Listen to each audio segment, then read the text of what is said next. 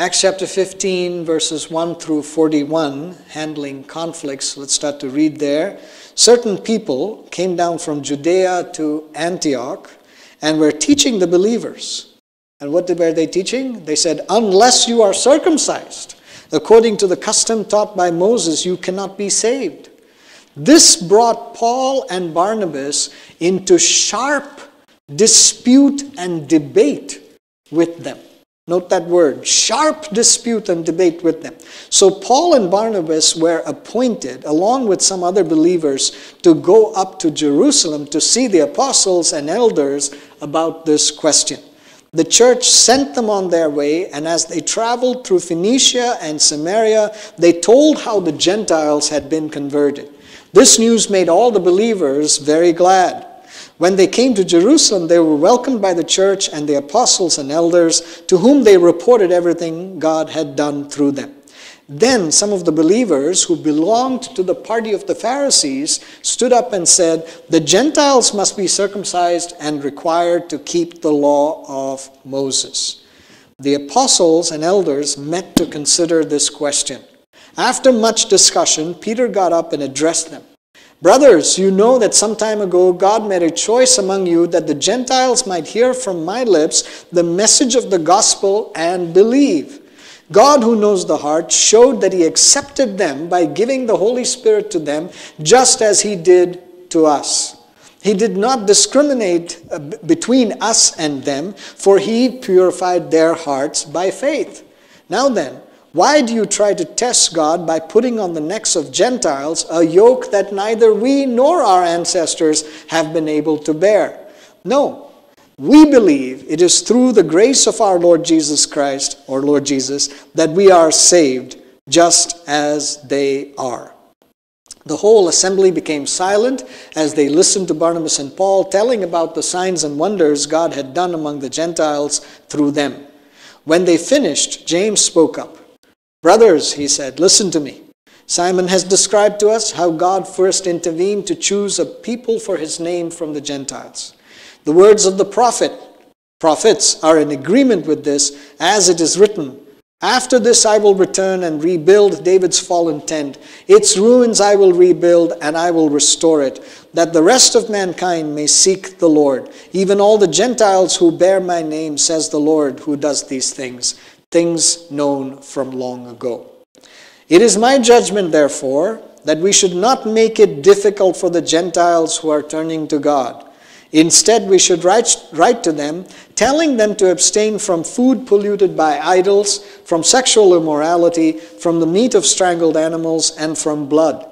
For the law of Moses has been preached in every city from the earliest times and is read in the synagogues on every Sabbath. Then the apostles and elders with the whole church decided to choose some of their own men and send them to Antioch with Paul and Barnabas. They chose Judas, called Barsabbas, and Silas, men who were leaders among the believers. With them they sent the following letter. The apostles and elders, your brothers, to the Gentile believers in Antioch, Syria, and Cilicia, greetings. We have heard that some went out from us without our authorization and disturbed you, troubling your minds by what they said.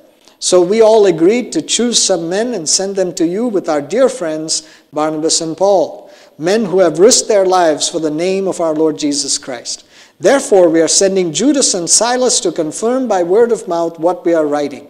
It seemed good to the Holy Spirit and to us not to burden you with anything beyond the following requirements.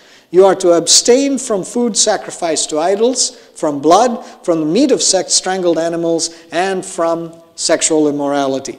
You will do well to avoid these things. Farewell. So the men were sent off and went down to Antioch, where they gathered the church together and delivered the letter. The people read it and were glad for its encouraging message. Judas and Silas, who themselves were prophets, said much to encourage and strengthen the believers.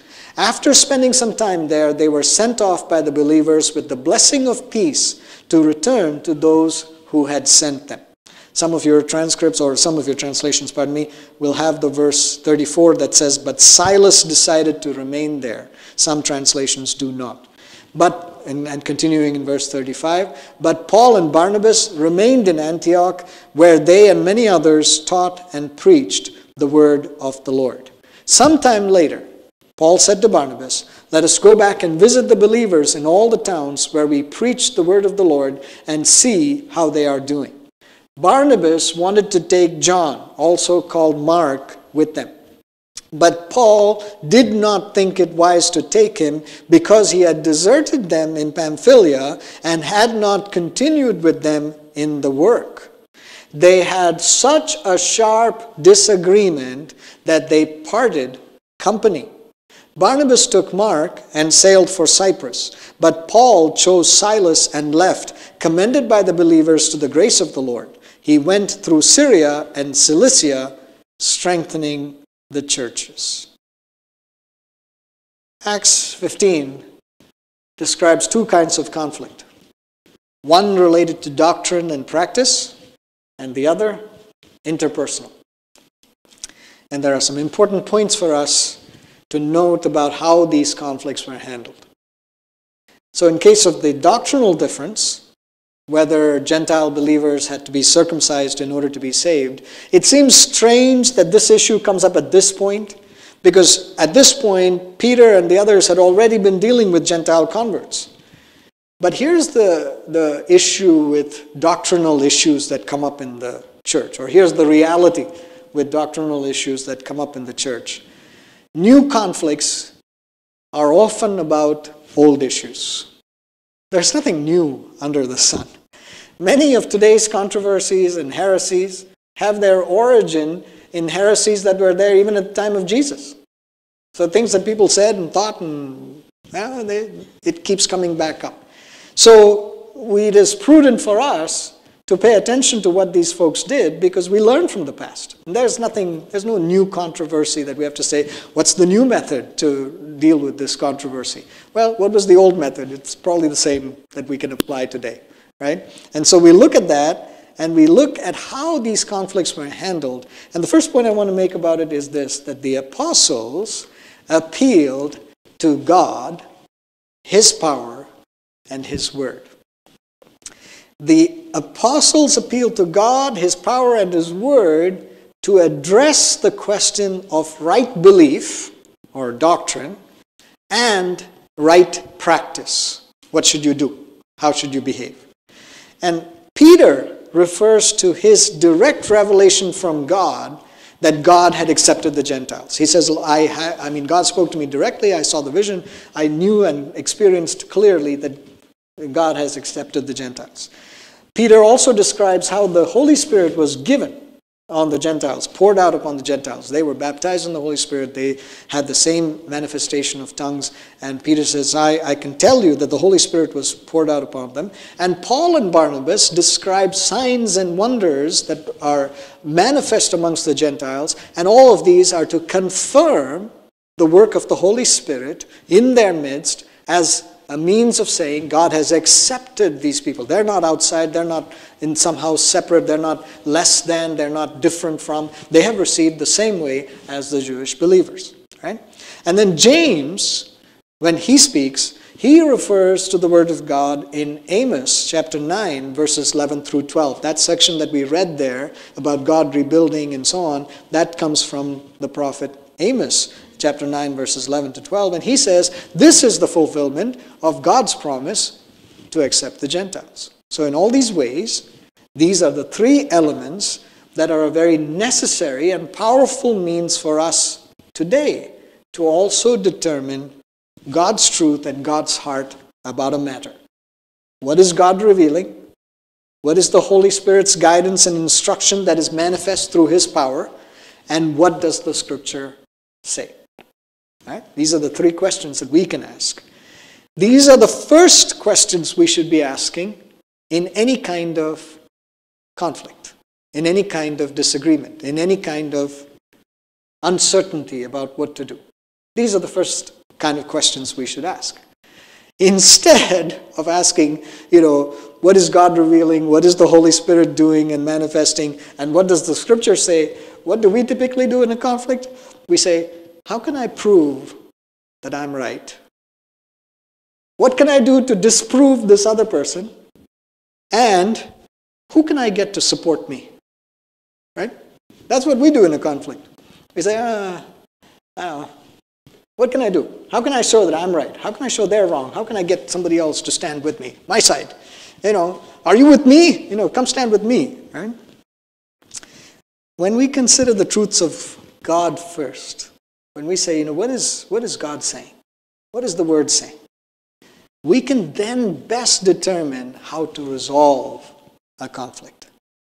When we consider the truths of God first, then we approach the difficulty, the disagreement, with humility. We approach the problem with clear thinking. We approach the problem with the wisdom of God. And that's what James chapter 3, verse 17 and 18 talks to us too. When you are in these kinds of conflicts, when you have the need, ask God for His wisdom. Ask God for Him to speak. Ask God for His authority so that you approach the situation in a completely different way than seeking to be proved right. Right? And here's the important thing to understand.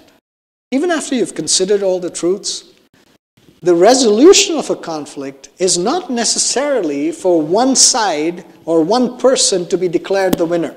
That's how we think about conflict, right? It's a battle, and let's see who will win, who will prevail, who will come out on top. That's how we think about it. But the way that the Word talks about this, the resolution of a conflict in this context that we have over here, it is actually an accommodation, a concession, and it is for the sake of the weaker brother. Let me explain. See, notice what James says. He says, we, that is, the Jewish believers, should not make it difficult for the Gentiles who are turning to God. He doesn't say God is making it difficult. God is going to say something about this. He says, we, the Jewish believers, should not make it difficult for these Gentile believers. What he's saying is that since God has already accepted the Gentiles as they are, God has already spoken, revelation, direct.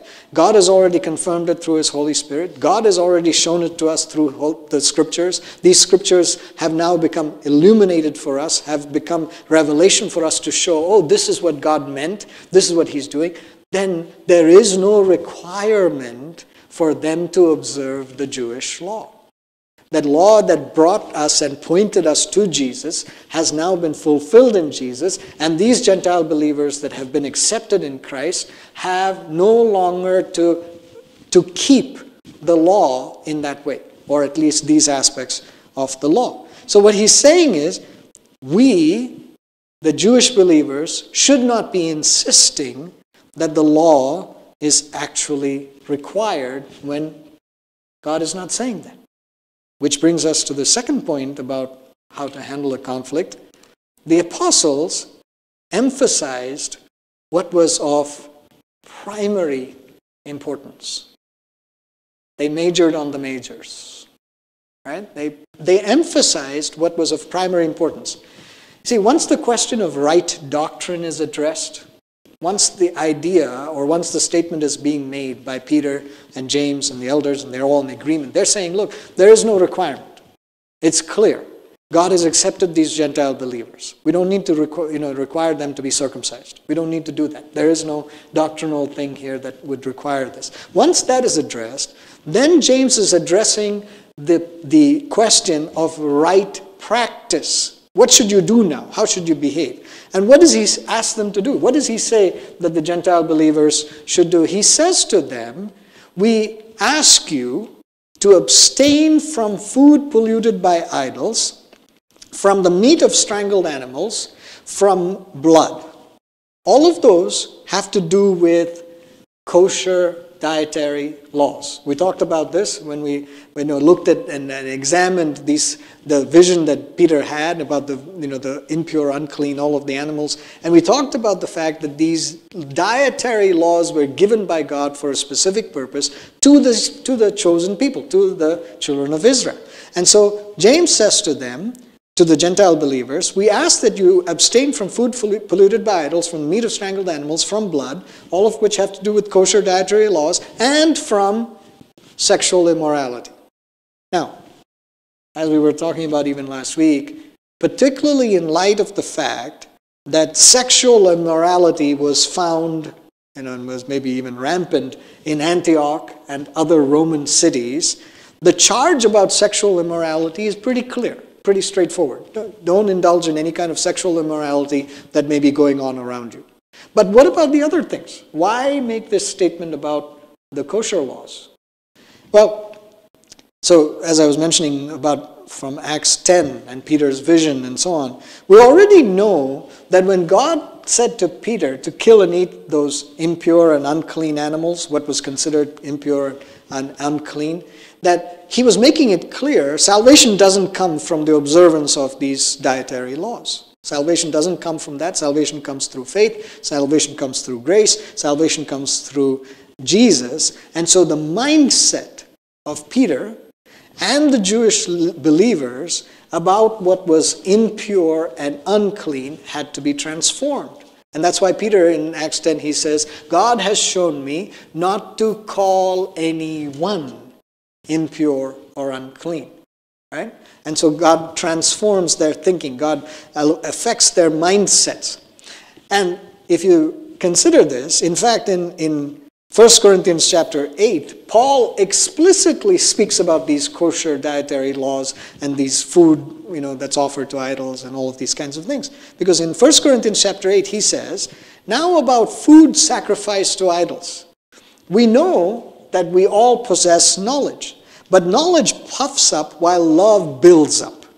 Those who think they know something do not yet know as they ought to know, but whoever loves God is known by God. So then, about eating food sacrificed to idols. We know that an idol is nothing at all in the world, and that there is no God but one.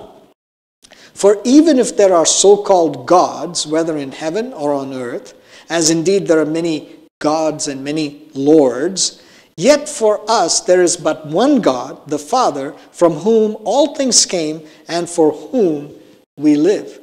And there is but one Lord, Jesus Christ, through whom all things came and through whom we live. But not everyone possesses this knowledge. Some people are still so accustomed to idols that when they eat sacrificial food, they think of it as having been sacrificed to a god, and since their conscience is weak, it is defiled. But food does not bring us near to God. We are no worse if we do not eat, and no better if we do. Be careful, however, that the exercise of your rights does not become a stumbling block to the weak. You think, or you feel you have a right to eat any kind of food, but don't let that become a stumbling block to the weak believer who would disdain, who would recoil from saying, oh, you shouldn't eat that. Right? For if someone with a weak conscience sees you, with all your knowledge, eating in an idol's temple, won't that person be emboldened to eat what is sacrificed to idols? So this weak brother or sister for whom Christ died is destroyed by your knowledge. When you sin against them in this way and wound them and wound their weak conscience, you sin against Christ. Therefore, if what I eat causes my brother or sister to fall into sin, I will never eat meat again, so that I will not cause them to fall. So why does James say what he's said and does? Why does he say abstain from these things? He's asking the Gentile believers to keep kosher for the sake of their Jewish brothers. He's saying, when you participate in a meal together, and it was the common custom of the church to participate in meals together, they would have table fellowship. And when you are in that kind of table fellowship, when you're in sharing a meal in common, James is saying to the Gentile believers, be considerate of your Jewish believers, of your Jewish brothers and sisters. Or in other words, please accommodate your brothers for the sake of the gospel, since what you eat is not of primary importance. What is primary, what is of primary importance, is to fellowship together as Jews and Gentiles who are united in the Lord, who are both saved by the grace of God and nothing else. Not by keeping the law. That's what the message is. So don't be confused about this to say, well, James said that we should not eat meat, with blood or whatever. If you eat meat with blood today, you're not going to hell. That's my point. Right? But here's the thing. In the church, we need to focus on what is primary. We need to focus on what is primary. We have often focused on all these different things. And it's easier to do that, right? As we've talked about the Pharisees and about all the different ways that laws and regulations and rules would come in, it's much easier to try to follow a rule than to establish an intimacy with God and say, God, what are you saying? Lord, what is the Holy Spirit doing? Father, what does the Scripture reveal? It's much more easy to just say, tell me the rule. Tell me what rule I should obey. Oh, I shouldn't go there? Okay. I shouldn't eat this? Okay. I should sleep here? Okay. Fine. I'm good. And then we come to God and say, God, I've kept your law. I have done the right thing. Now, bless me. Now, provide for me. I have no relationship with you, but hey, I've kept the rules. And that's not what the Bible is talking about. We have to know what is primary. What is of primary importance? And see, we want people everywhere to know Jesus Christ as their Lord and Savior. That they would be justified, made righteous by faith. We want those who have believed in Jesus to then grow in their relationship with Him, to mature as disciples, followers of Christ, to be sanctified by the Spirit as they're maturing as disciples, being transformed daily, being made more like Jesus, being transformed into the image of Christ. We want that to take place. We want those maturing disciples to join together in fellowship, in observing the ordinances of baptism and communion, to worship together, to pray together, to learn and apply the Word of God together, and to serve together. We come together in the local church for that. And we want those in the church, in the local church, to be filled with the Holy Spirit, to receive the gifts of the Spirit, to bear the fruit of the Spirit, so that we may minister to each other and to everyone that would be in need. And we want to be good stewards of God's resources and faithful laborers in the harvest field. These are the primary things that we want to go after.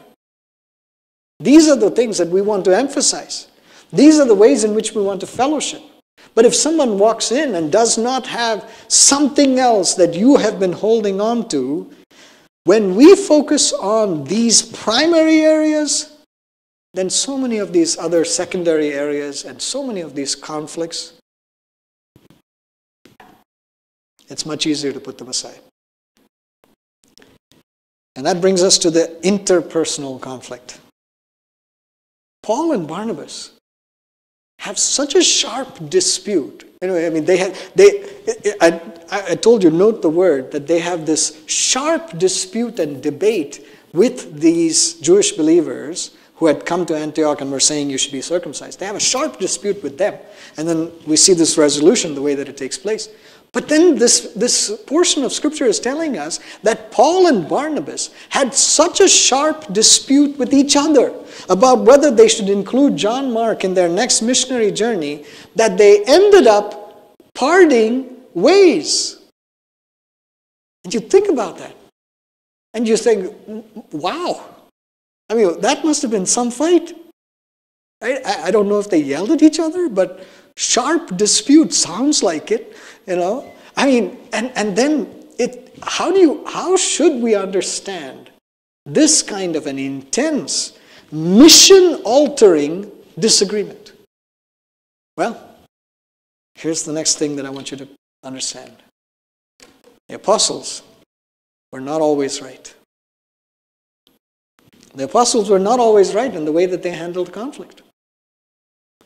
And guess what? we are not always right in the way that we handle conflict.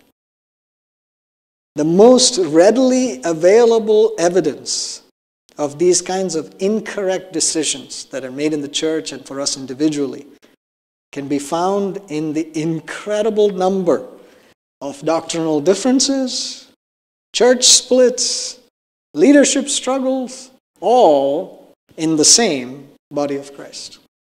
And in individual relationships and so on, all you have to see is broken relationships, broken marriages, family divisions, and unforgiveness amongst those who call on the name of the Lord. It's very clear we don't handle conflict correctly. We don't handle conflict well. What has to change? No matter how many times we've been right in the past, we have to admit when we are wrong. Now, Paul and Barnabas were an incredible team. I mean, they're doing things that, when the Bible says that extraordinary things were happening, that's something, right? Extraordinary things were happening. I'm like, wow. If it mentions all these other things as ordinary and then says extraordinary things were happening, Paul and Barnabas were an incredible team. They were doing things that, we can only imagine today, but it's just fantastic stuff. They were both commissioned by God, full of the Holy Spirit, and used mightily by God. And after all that they had been through together, you wouldn't expect anything would separate them. Right? And you think about relationships, and you think about churches, and you think about places that you know about, and you think, oh, things are going so well. Oh, it's great. And then the next week, next month, next year, you hear about some conflict, some particular issue, some way in which there's a break, and you go, really? Those people? How did that happen? You know why? Because personal differences, preferences, assumptions, judgments related to the same set of events and to the same people. They're both talking about John Mark. Paul's not talking about, somebody who was there in Jerusalem, and Barnabas is talking about somebody in Antioch, and they had a sharp dispute and disagreement. They're talking about John Mark, the same person. Same set of events that they went through together. And they have such a sharp disagreement because there was personal difference, personal assumption, personal judgment taking place.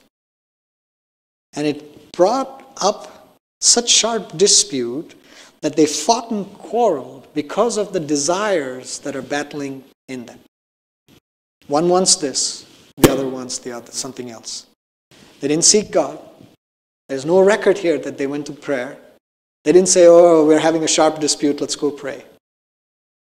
They didn't say, God, Holy Spirit, what should we do here? They didn't say, what is the scripture that applies? And they did not accommodate each other or make any concessions. They didn't say, all right, let's adjust, let's try, let's bring him back, let's see what happens. They didn't do any of that. They just parted ways. But here's where the long-suffering, transforming, sanctifying work of the Holy Spirit affects the life of a child of God. In 1 Corinthians chapter 9, verse 6, it seems to suggest that Paul and Barnabas ministered together again. It's not absolutely clear from there, but it seems to suggest that. But even if that reference isn't as clear about Barnabas, what is clear is that Paul and John Mark did minister together again. In Colossians chapter 4, verse 10, in 1 Timothy chapter 4, verse 11, and in Philemon, verse 24, Paul refers to John Mark being with him. Paul refers to John Mark working with him. Paul refers to John Mark being helpful in the ministry. Paul refers to having John Mark come back to join him quickly. And it's very clear that God has worked in Paul to change his mind about what he thought about John Mark. Whatever the reason was that disagreement took place, whatever the way in which he felt John Mark had deserted him and he couldn't be trusted or whatever it was, at this point in time, or later in his ministry, he clearly changes that, receives John Mark, and John Mark is a big help to him. It's very easy to get into interpersonal conflicts. It's not as easy to resolve them. Forgiveness, repentance, and being willing to admit mistakes becomes vitally important. So this morning, I'm not going through detailed steps on how to resolve conflicts. Right? This title was not conflict resolution. It was how to handle conflicts, how to think about them, how to even approach a conflict. Because when you want to be a conflict resolver, a peacemaker, there's a whole lot more that comes into play.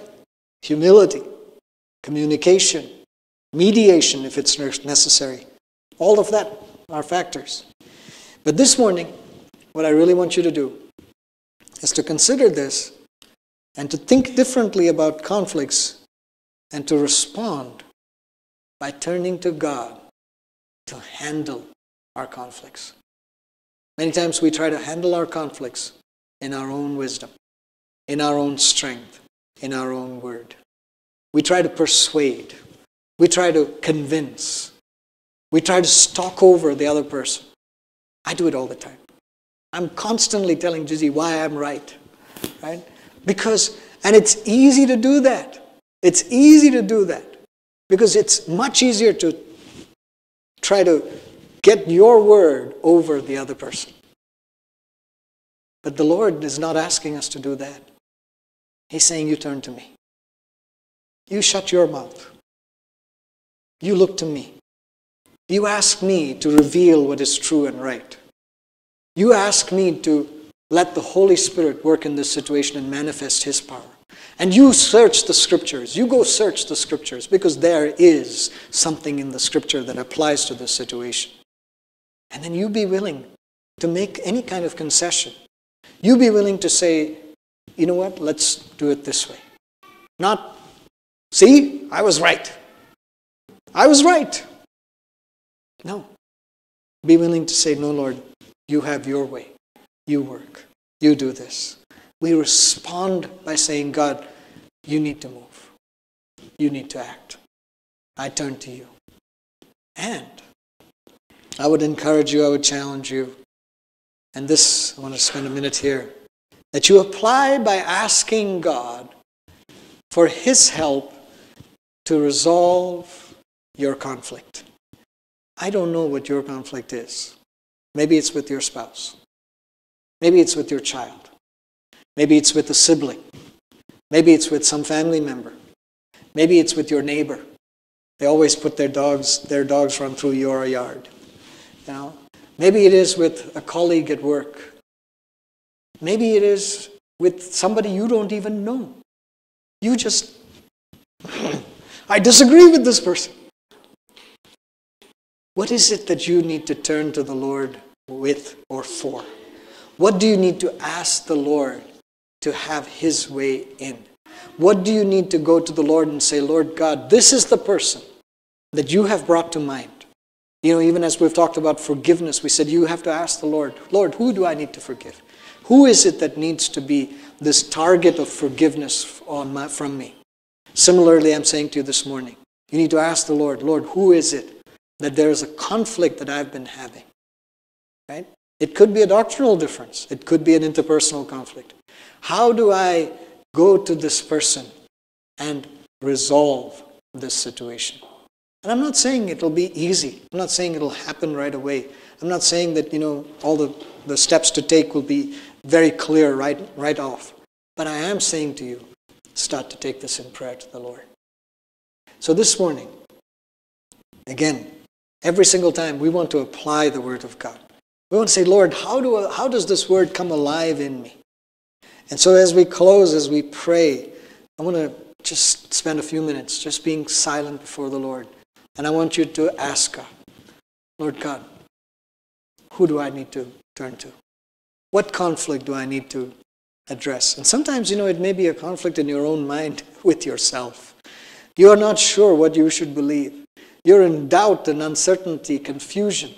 Should I do this? Should I not do this? Where should I go this way? Should I not go that way?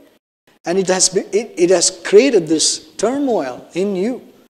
And you need the Lord to step in, to calm the waters, to calm the storm of the conflict that may be raging within you.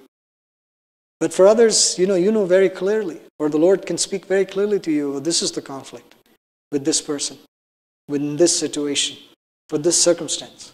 Maybe it's been going on for years. Pray. Let's ask the Lord to intervene. Hallelujah. Thank you, Lord. Thank you, Jesus. Heavenly Father, we thank you that, Lord, your word never just tells us what should be, what it ought to be, what the ideal is, and then leaves it. I thank you that your word gives us examples of what reality was like, of mighty men of God who argued, who got into disputes, who disagreed, who made mistakes. I thank you, Lord, that is actually encouraging for us, because it tells us that we, when we make mistakes, can come to you, can ask you for help, can ask you to intervene. I thank you, Lord, that your word doesn't just tell us how to go about doing something in the old. It gives us everything that we need to do in the present, for the future, for every person, with every person.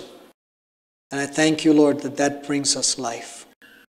So I pray, Father, this morning, that as we seek to apply your word, that you will enable us, Lord, to be led by the Holy Spirit, to know how and where and when and with whom we need to resolve these conflicts. Father, we pray that we will be diligent to understand, to learn what are the practical steps that we can take. But most importantly, this morning, we pray that our hearts would be changed. That Lord, we would look to you so that we can handle our conflicts according to you, your truth, your Holy Spirit. We ask this in Jesus' name. Amen.